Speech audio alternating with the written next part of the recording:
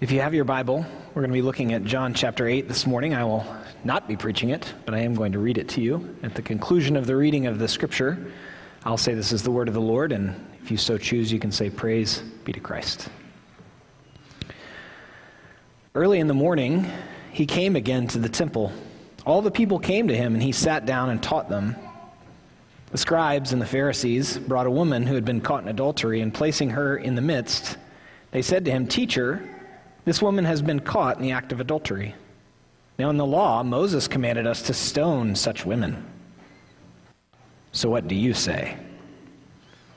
This they said to test him, that they might have some charge to bring against him. Jesus bent down and wrote with his finger on the ground.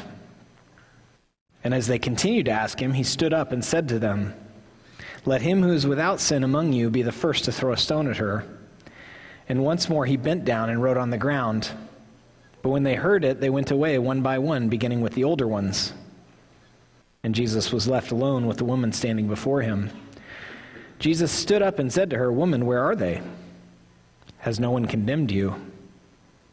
She said, "No one, Lord." And Jesus said, "Neither do I condemn you. Go. From now on, sin no more." This is indeed the word of the Lord. Praise be to Christ.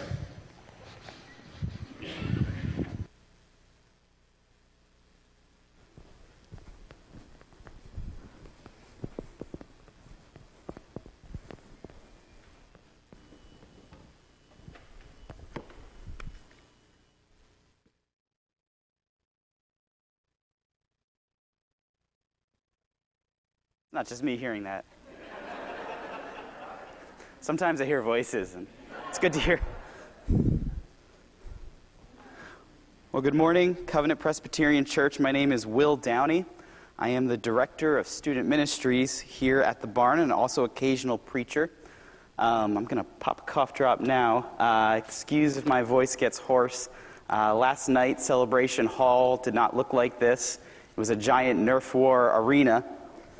And I was yelling quite a lot, joyously. All right, not angry yelling, but my voice is a little hoarse. It is so good to be worshiping with you this morning, though. I get the joy of seeing many of you midweek, whether you're folding bulletins or volunteering with the youth ministry or doing Bible studies or the countless other things that we do throughout the middle of the week to keep our church body staying healthy. But it's great to have all of you together on Sundays.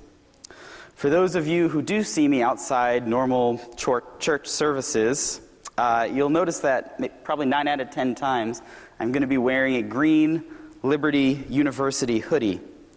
And that's for 2 reasons. First off, because hoodies are the most wonderful apparel in God's good creation. But it's also because I'm quite fond of the place that I did my undergraduate studies. If you don't know of it, Liberty University is the largest Christian university in the country. And, at least what they told us, it's the most exciting place on the planet. For all the good that my time at Liberty has done in my life, I do acknowledge that it can be a pretty divisive school. After all, the 2 topics that you don't talk about are religion and politics. And Liberty's founder, a pastor and political activist, was active in both. And the school took a pretty hard stance on both. It was unashamedly evangelical Christian and unabashedly politically conservative.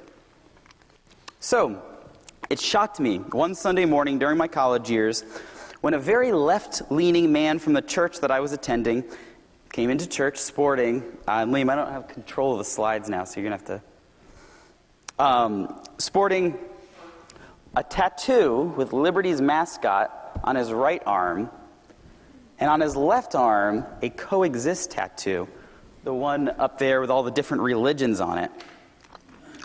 Being a naturally curious person, I asked him, "Well, what led you to get this particular combination of tattoos?" And his answer has stuck with me. He told me, "Well, for all that I disagree about Liberty, I do think it does a good job teaching God's truth from His Word. but it often misses the mark in showing the love of Jesus. So I got this coexist tattoo because I think it balances out, exemplifying the compassion and the respect for others that Christians should be known for. And that response made an impact on me. But as I've thought about it over the years, I've wondered, is that a pipe dream? I'm sure we've all seen parts of the church that are really big on God's truth and justice. I'm going to point to you every time we need to switch. Parts of the church that come off as more hateful and bigotrous than ambassadors for Christ. You know, it's God's way or burn in hell, pagan. All right. But on the other hand, and I might add maybe more common in this part of the country, you can put the next one up. We have parts of the church that are so concerned about being loving and compassionate and tolerant that we ignore clear teaching from Scripture that would swim against the current of our culture. It's easy to put all the chips in on compassion or on truth, love or justice. But is it possible to hold on to both? Well, it's difficult to hold the love of God and the justice of God in unison, but I believe it is possible. And Jesus, the perfect human and our example, showed us how. Our message this morning is going to be from John chapter 8, verses 2 to 11, as Matt read this morning. And as you turn to John chapter 8, you'll likely see some troubling brackets around this morning's text.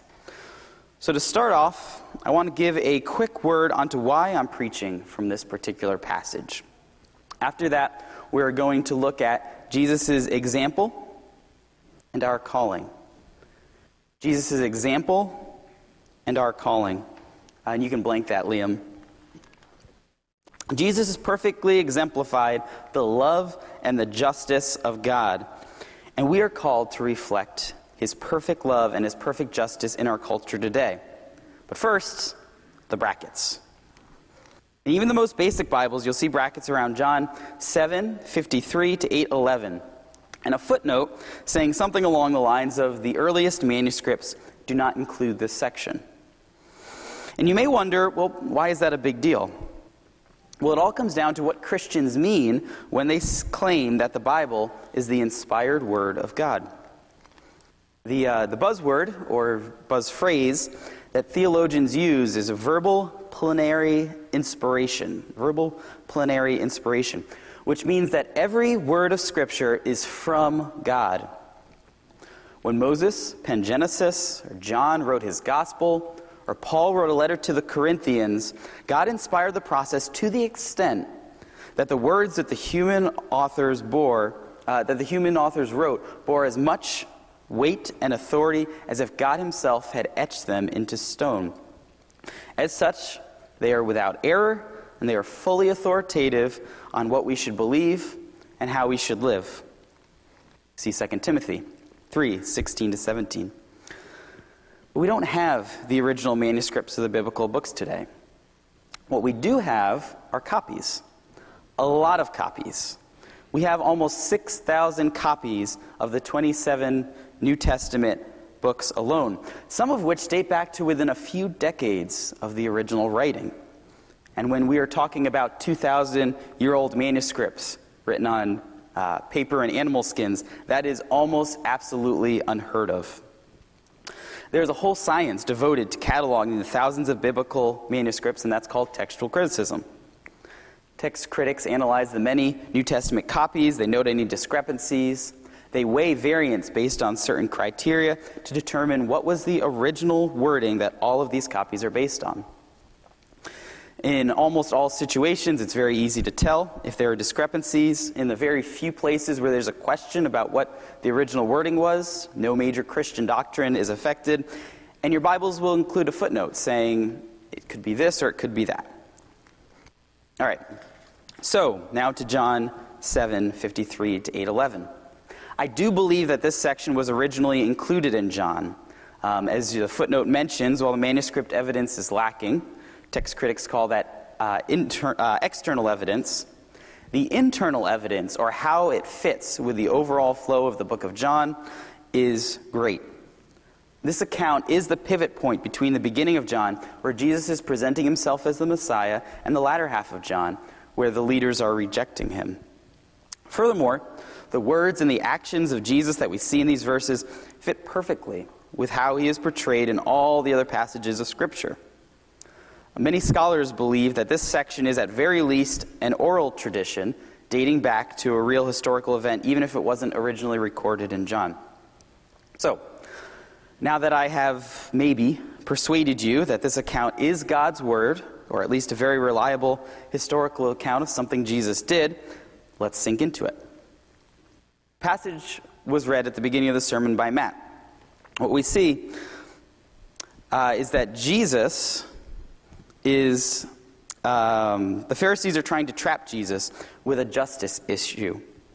All right, there is a woman who's been caught in the very act of adultery. And in the Judaic law, it says that she should be put to death for this crime.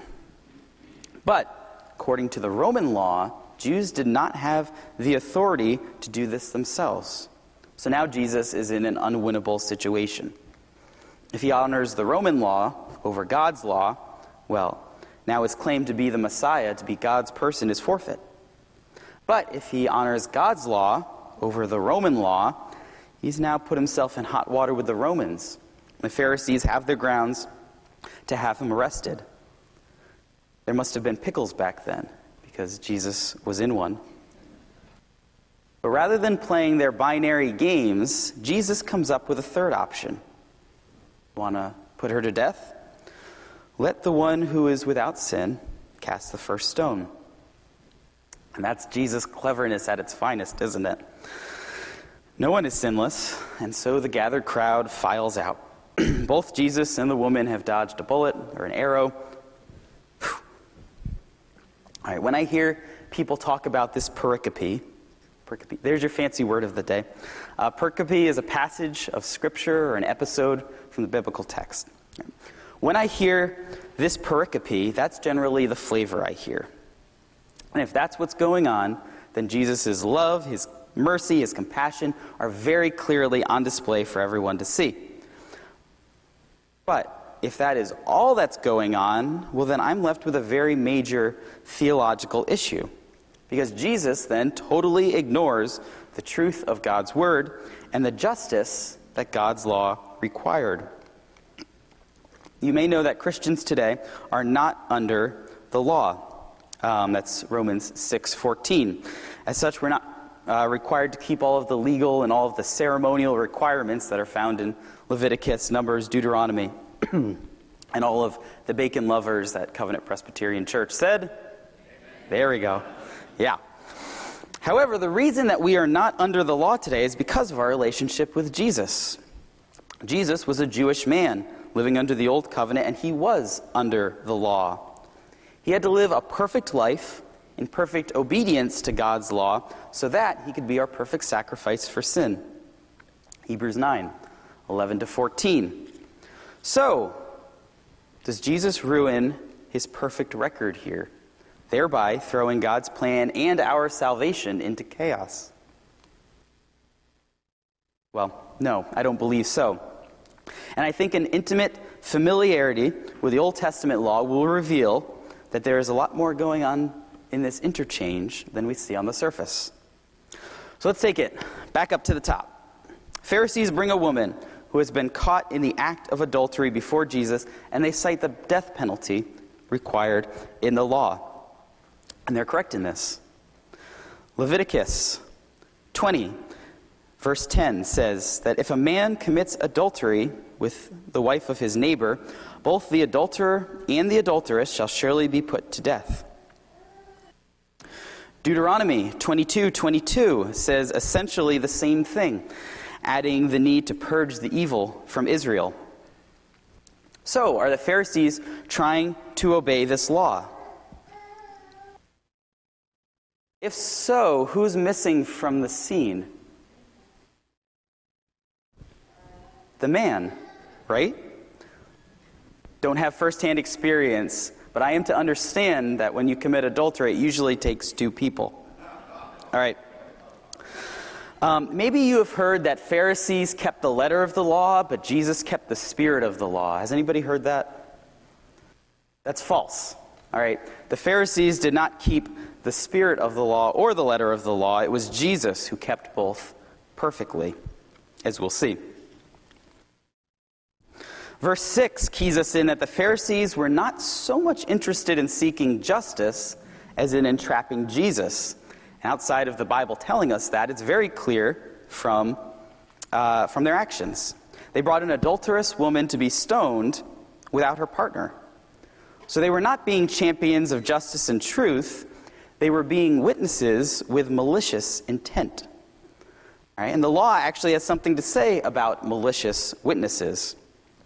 Deuteronomy 19, 16 to 19, state that if a malicious witness arises and they accuse a person of wrongdoing, it will be looked into. And if the witness is found to indeed be malicious, then the judges are to exact on that person the punishment that was intended for another. Our courts today might have a little less shenanigans if we adopted a policy like that. Jeff Moja was telling me that they had that on the books in Europe. So it would appear that if the Pharisees continued in the course of action that they are running, maliciously trying to entrap Jesus rather than trying to see actual justice done, the lawful thing for them to do, according to God's word, would be to stone them.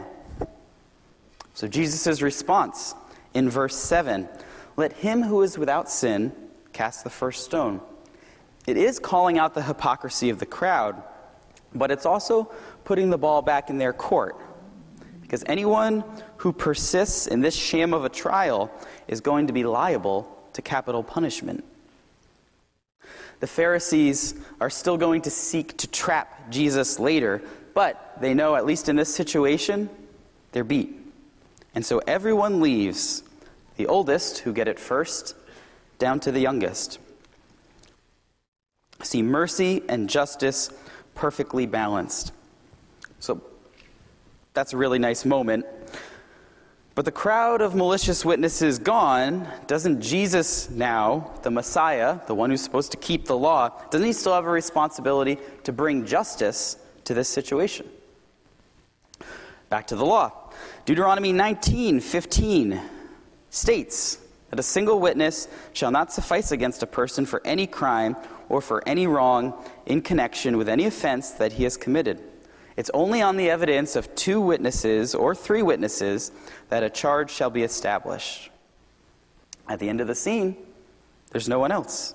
It's just Jesus and the adulterous woman, who, as the Bible notes, was caught in the very act of adultery and brought out before everyone. All right, she's probably afraid, she's probably humiliated, and probably now a little bit confused about what happens next. Well, according to the letter of God's law, Jesus is supposed to let her walk. But he loves her too much to send her back to the life that she was living. I imagine after this very close call the woman had with the business end of a pile of stones, she was probably in a very receptive place to listen to whatever this man had to say to her. He was her savior in every sense of the word. And he finds a really beautiful way to close the encounter. "Woman, where are they? Has no one condemned you?" She replies, "No, Lord. Neither do I condemn you. Go and sin no more." He doesn't just deliver her from her condemnation. He points her to walk on a better path. Mercy and truth. Love and justice. This story isn't the poster child for live and let live. It is a deep case study in how to maintain both a high view of truth and justice while maintaining a profound love and mercy. And it's a challenge for us today. As human beings created in God's image, we were made to reflect his character in every sphere of influence where we find ourselves. It's Genesis 1:27.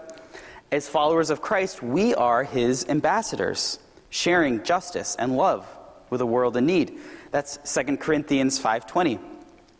But what does it look like to reflect Jesus with love and truth in a post-Christian society, to advocate for God's perfect justice in a culture where humanity is the one that defines good and evil. First, and I think this goes without saying, we need to know God's truth if we are to share it. Jesus was able to de-escalate that situation because he was intimately familiar with Scripture. The Winter Olympics concluded last month, and I'm not the sort of person who tries to watch all of the events, but I do really enjoy curling. I think it's the furious sweeping that they do as the thing's going down. It's never-ending amusement to me. But if you watched any of the Winter Olympics, you would quickly realize that stuff doesn't just happen. They don't just wake up one day, go on the Olympic fields and ski or ice skate or whatever it is. That takes hours and hours of practice on the lead up to that. And so it is with the Christian walk. Followers of Jesus do not just effortlessly radiate Christ's likeness. We don't spout scripture verses off like the Taylor Swift lyrics. All right, it takes daily time spent in prayer, spent in devotional reading. It takes a community of people coming together to worship, and corporate worship to encourage one another. It takes Bible studies, small groups that offer accountability and offer fellowship. You can blank that, Liam. Second, when we interact with people, we do well to talk less and to listen more. In the Wisdom Book of Proverbs, chapter 10, verse 19, we read, "Where words are many, transgression is not lacking, but whoever restrains his lips is prudent." Jesus' words are pretty prudently sparse in this pericope, in this episode. Less truly is more. Jesus was listening, and then he was allowing silence to do its work. And when I recommend listening to you, I'm not talking about I'm going to listen carefully so that when you're done talking, I can dissect your argument and just dismantle you. I'm not talking about that kind of listening. I mean truly trying to understand where others are coming from, what their story is, and how that informs what they're saying. We have no hope of sharing Jesus' truth with those we interact with if we don't first have a clear picture of Jesus' love in us, if they don't first have a picture of Jesus' love in us. But finally, sharing God's love and his standard of justice does require our words that have been preceded by a godly character that's been cultivated by daily time with Jesus. Our words that are preceded by actively listening, that are seasoned by gentleness and respect. But after that, our words are still needed. Jesus turned away a bloodthirsty mob with one convicting observation. And afterwards, he changed this woman's life forever with a simple, gentle admonition. So Romans 10:14 says it. How are they to believe in whom they've never heard? And how are they to hear without someone preaching? Beautiful are the feet of those who bring the good news that Jesus loves us and died for us and rose again for us because we can't do it on our own. I wonder as I'm talking this morning if there is someone that comes to your mind. Maybe it's a friend or a family member or a coworker who you spend a lot of time with. Maybe they don't know that you're a follower of Jesus, or maybe they do, but you try to avoid bringing it up as much as possible because you want to avoid that potentially awkward moment. I want to encourage you, consider bringing it up this week. If we really have the gospel, the good news, then it's good, and it's something that's beautiful to share with others. Jesus is our example. He's our perfect example of how to share God's love and truth perfectly in balance, how to know God well, how to listen well, and how to speak at the right moment. But we are, and this may come as a surprise to you, we are not Jesus. I'm going to speak for myself so that this doesn't feel like an attack at you. But if what I'm saying, if it resonates with you, then say it along in your own spirit. I am not all perfect. I am not all knowing, and I am not all loving. I come to Christ as a broken person. And after receiving his salvation, I continue to wrestle with the presence of sin and temptation in my own life. I have blind spots that lend themselves to hypocrisy in my speech. I have past hurts that make me lash out in certain situations. I fall short of God's love and truth, and I fall short a lot. In fact, on my office desk at home, I have a 2-page, single-spaced, small font letter from a friend and coworker I knew in high school. He was an atheist, telling me how tremendously I blew it. I spoke too quickly, I listened too little about a very sensitive matter, and it led to a lost friendship. It led to me pushing him further away from God than before we met. Now, to be clear, I do not hold on to this letter so that I can stew in the guilt of how I've messed up, because that's not the way of Christ. But I keep this letter as a memento to myself, and I read it from time to time to remind myself of the danger of a faith that is devoid of love and compassion. So when we fall short, and we will, and we cause more harm than we intend, the Christian response is to own our mistake, to swallow the urge to rationalize or to qualify what we did. And then we confess our sin, and we repent to God.